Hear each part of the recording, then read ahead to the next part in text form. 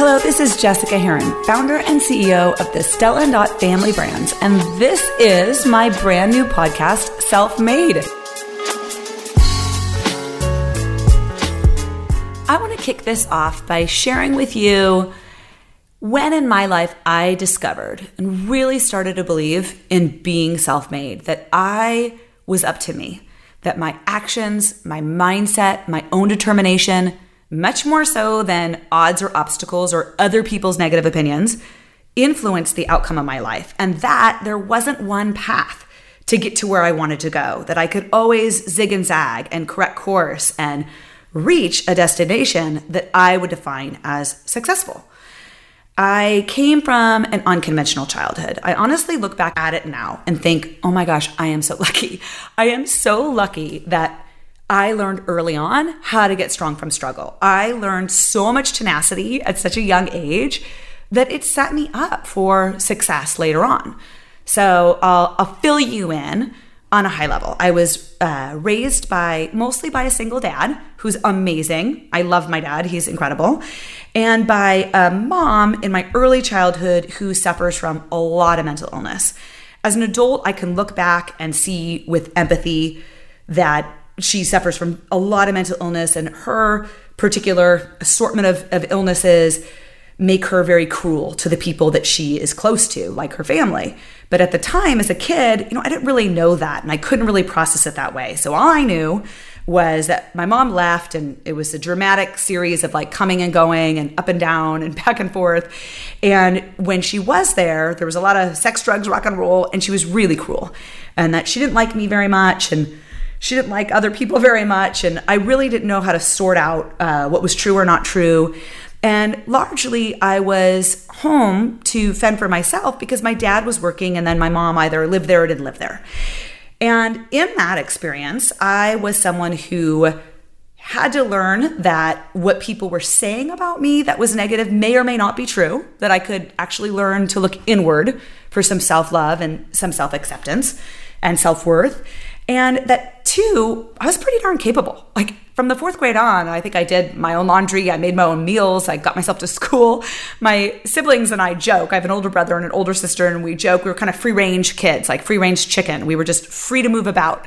And it is literally the opposite of what we talk about today, where there's helicopter parenting or snowplow parenting where a parent tries to solve every problem. Like that was the opposite. I was left to solve my own issues. Now, my dad loved me. He provided food and shelter, but I went and took myself to school and really guided my own course there. So by the time I got to high school, and it really started to matter, right? Because you go through elementary school and I'm in high school. My siblings are now off living their own lives, and so it's just me and my dad at home.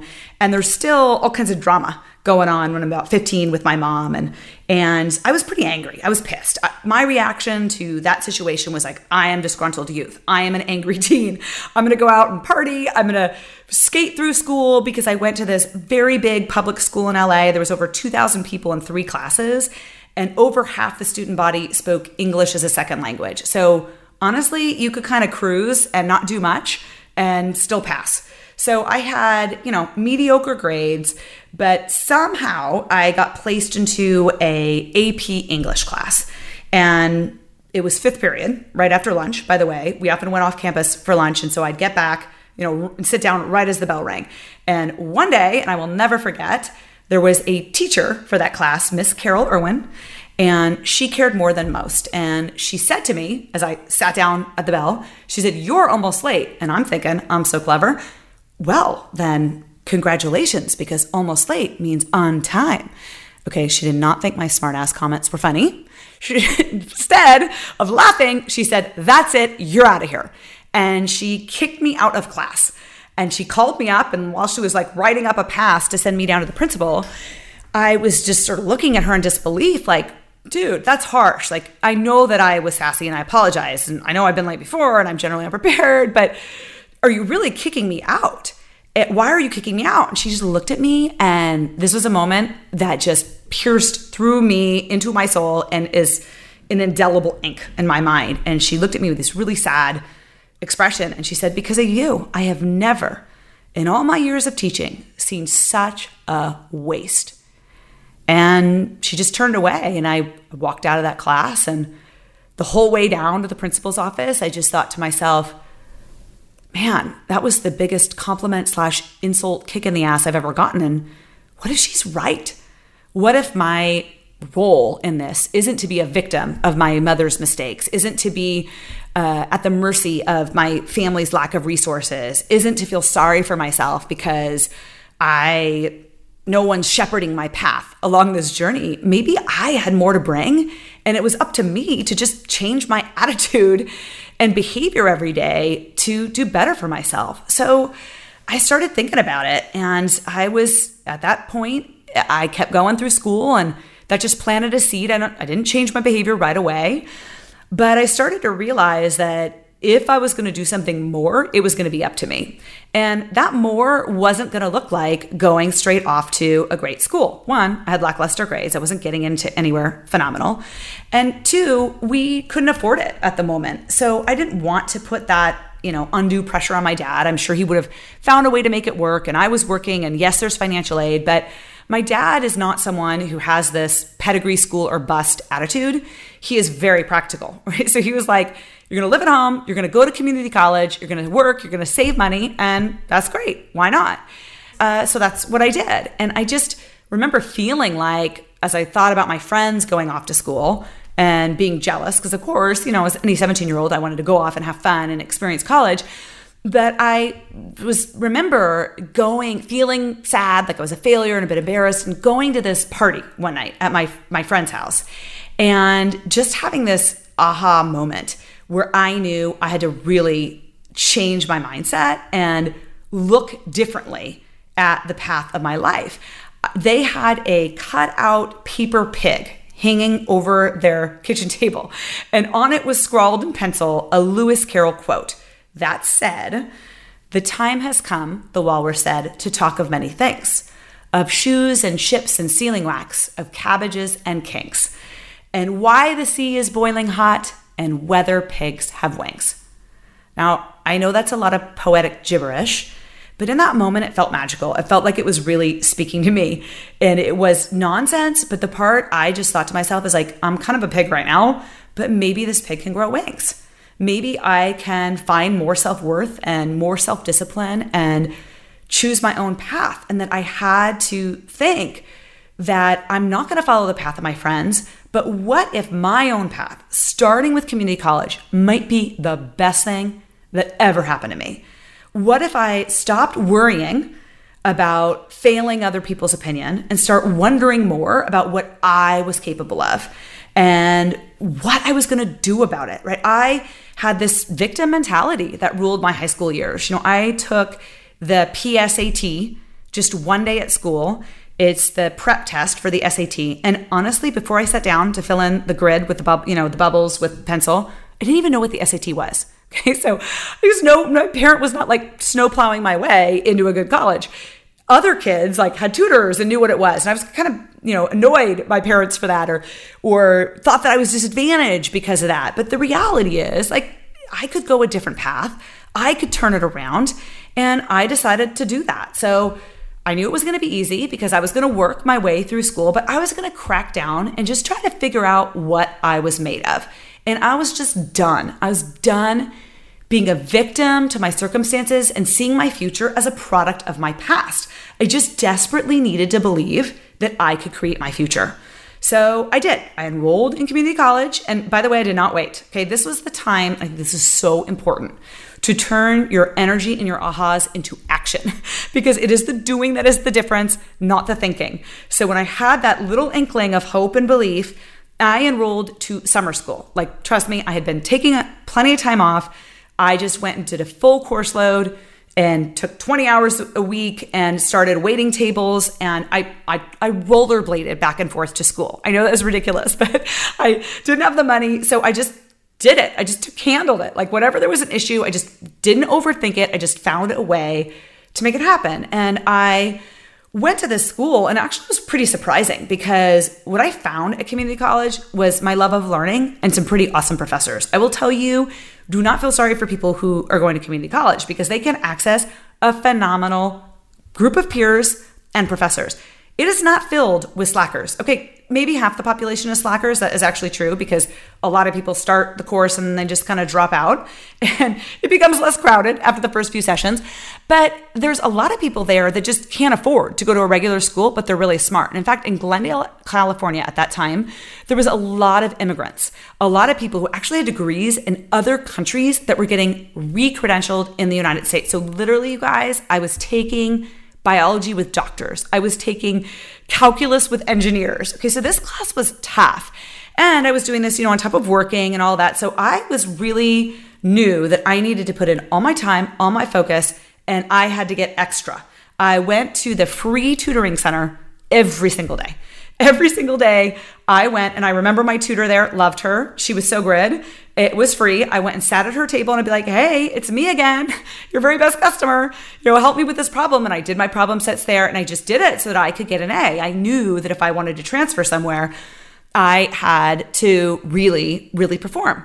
I discovered, so going through class, I discovered that I had a just total passion for economics. I fell in love with the subject. I went in about 18 months of school.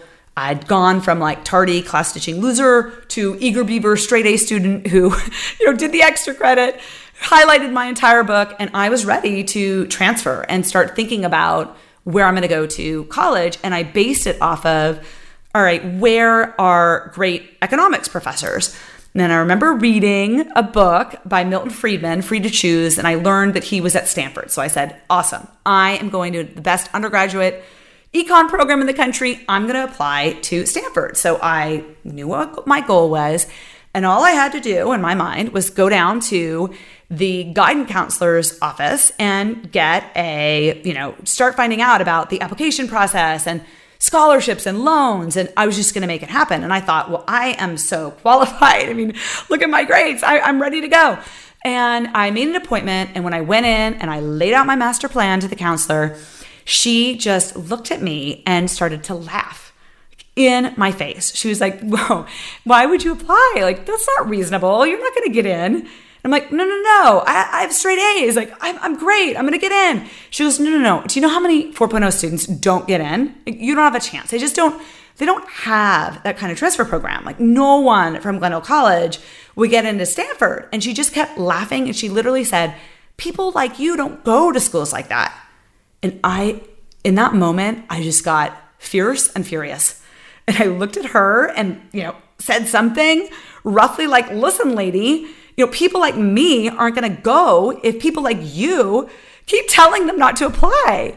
If you have disdain for the students here, like perhaps you should seek employment elsewhere. And I remember literally getting in her face and being like, I don't want my tax dollars, paying for you if you're not interested in doing your job, which is comical because I was a waitress and I think I probably paid 3 cents in tax and clearly was not responsible for her government salary. But I was just so mad. And I think that unleashed my ability to be self-made. I was fed up. I was tired of people telling me that I wasn't enough. I was tired of the circumstances not being on my side. I had worked hard. I had deserved it. And I did not care that if I was the dark horse or the long shot, by any objective measure, so what? I would rather be the person that tried and failed, and maybe I'm the first. Why not believe that? And versus just not thinking I could be the exception, right? The odds and obstacles are not more important than your potential and your possibility. So I learned that valuable lesson right there in life, that I'm going to be my own greatest source of belief and strength. And if I am faced with a naysayer, if I am faced with people who doubt me and think I'm an optimistic fool, that's okay. I would rather doubt the people that doubt me than doubt myself. And so I applied. And did I get lucky? Yes, I did. In that same year, Stanford appointed a new dean of admissions. And for the very first time, he decided to tap into a underlooked area of potential in the country. And they let in 119 people into the sophomore and junior class as transfer students. And 23 of them were from community colleges for the first time ever. So was I lucky? Yes. But did I create my own luck by believing I could be self-made, by working hard, by showing up extra? Yes, I did. And I think that when you open up yourself to the universe opens up to you. So I graduated from Stanford. And by the way, I will tell you at another time how hard it was just to do that work, but also to believe in myself while I was there. I mean, I had total imposter syndrome. Like, I'm not as good as these other students. I'm not going to do as well. People are going to know it was a mistake. I snuck in the back door. I had self-doubt coexisting with my academic success the entire time. Those things always coexist, really, for most people. But when I graduated, I had a ton of debt, by the way, because I did get scholarships and loans, but a lot of loans. And when I graduated, I bought the announcement cards that I could not afford. They were like $200, but I splurged because I wanted to write a thank you note to Miss Carol Irwin. And on the back, I just simply wrote, "Thank you. I didn't waste it." She had really, really given me that kick in the ass, like, "Baby, show me what you're made of. I know it's there and you can be strong." And honestly, I could have sent that card to that troll of a guidance counselor that said, "I told you so." And that would have been tempting, but it's really, I forgot her name. She's not worth space in my brain. I don't give time to naysayers and people that don't believe in me. It's far more productive and satisfying to be grateful and prove right the people that do believe in you rather than prove wrong the people that don't. And why is that? Because you don't let them take time in your life. They're always going to be there. Naysayer is always going to crop up, but you just forget their name as quickly as possible and you move on. And honestly, I believe that I would have been successful regardless of whether or not my lucky stars aligned and I actually got into that school. Because what I learned isn't that you can get lucky if you try hard. It's that there isn't one path. But if you learn to embrace your path as the best opportunity, as a total gift, if you learn to work hard because of your doing, if you learn to say, "Hey, I may not be as good at that as other people, but I'm going to make up for it with effort, and it's within my control, and I am not the victim, I am the driver of my own life experience," you will find another path, right? If a window closes, a door opens. If the path zigs, you zig with it, or you zag, but you find a way. If you find an alternative route, and if you believe there's only one way to get to where you want to go, you'll never arrive. But if you believe that you are in charge of you, you can be self-made. Thanks for listening to Self-Made. Next, I want to hear from you. Send an email to askjessicapodcast@stelladot.com and tell me your story of becoming self-made. Let me know what topics you want me to cover and any specific questions I can answer. If you like this podcast and if you're curious that you know someone who might benefit from it, then I would be so grateful if you would share it. Share it with your friends and use the hashtag selfmade when you do. And if you dig it, give it a review in Apple Podcasts or wherever you get your podcast from. Thank you so much. And until then, my friend, remember, you are self-made.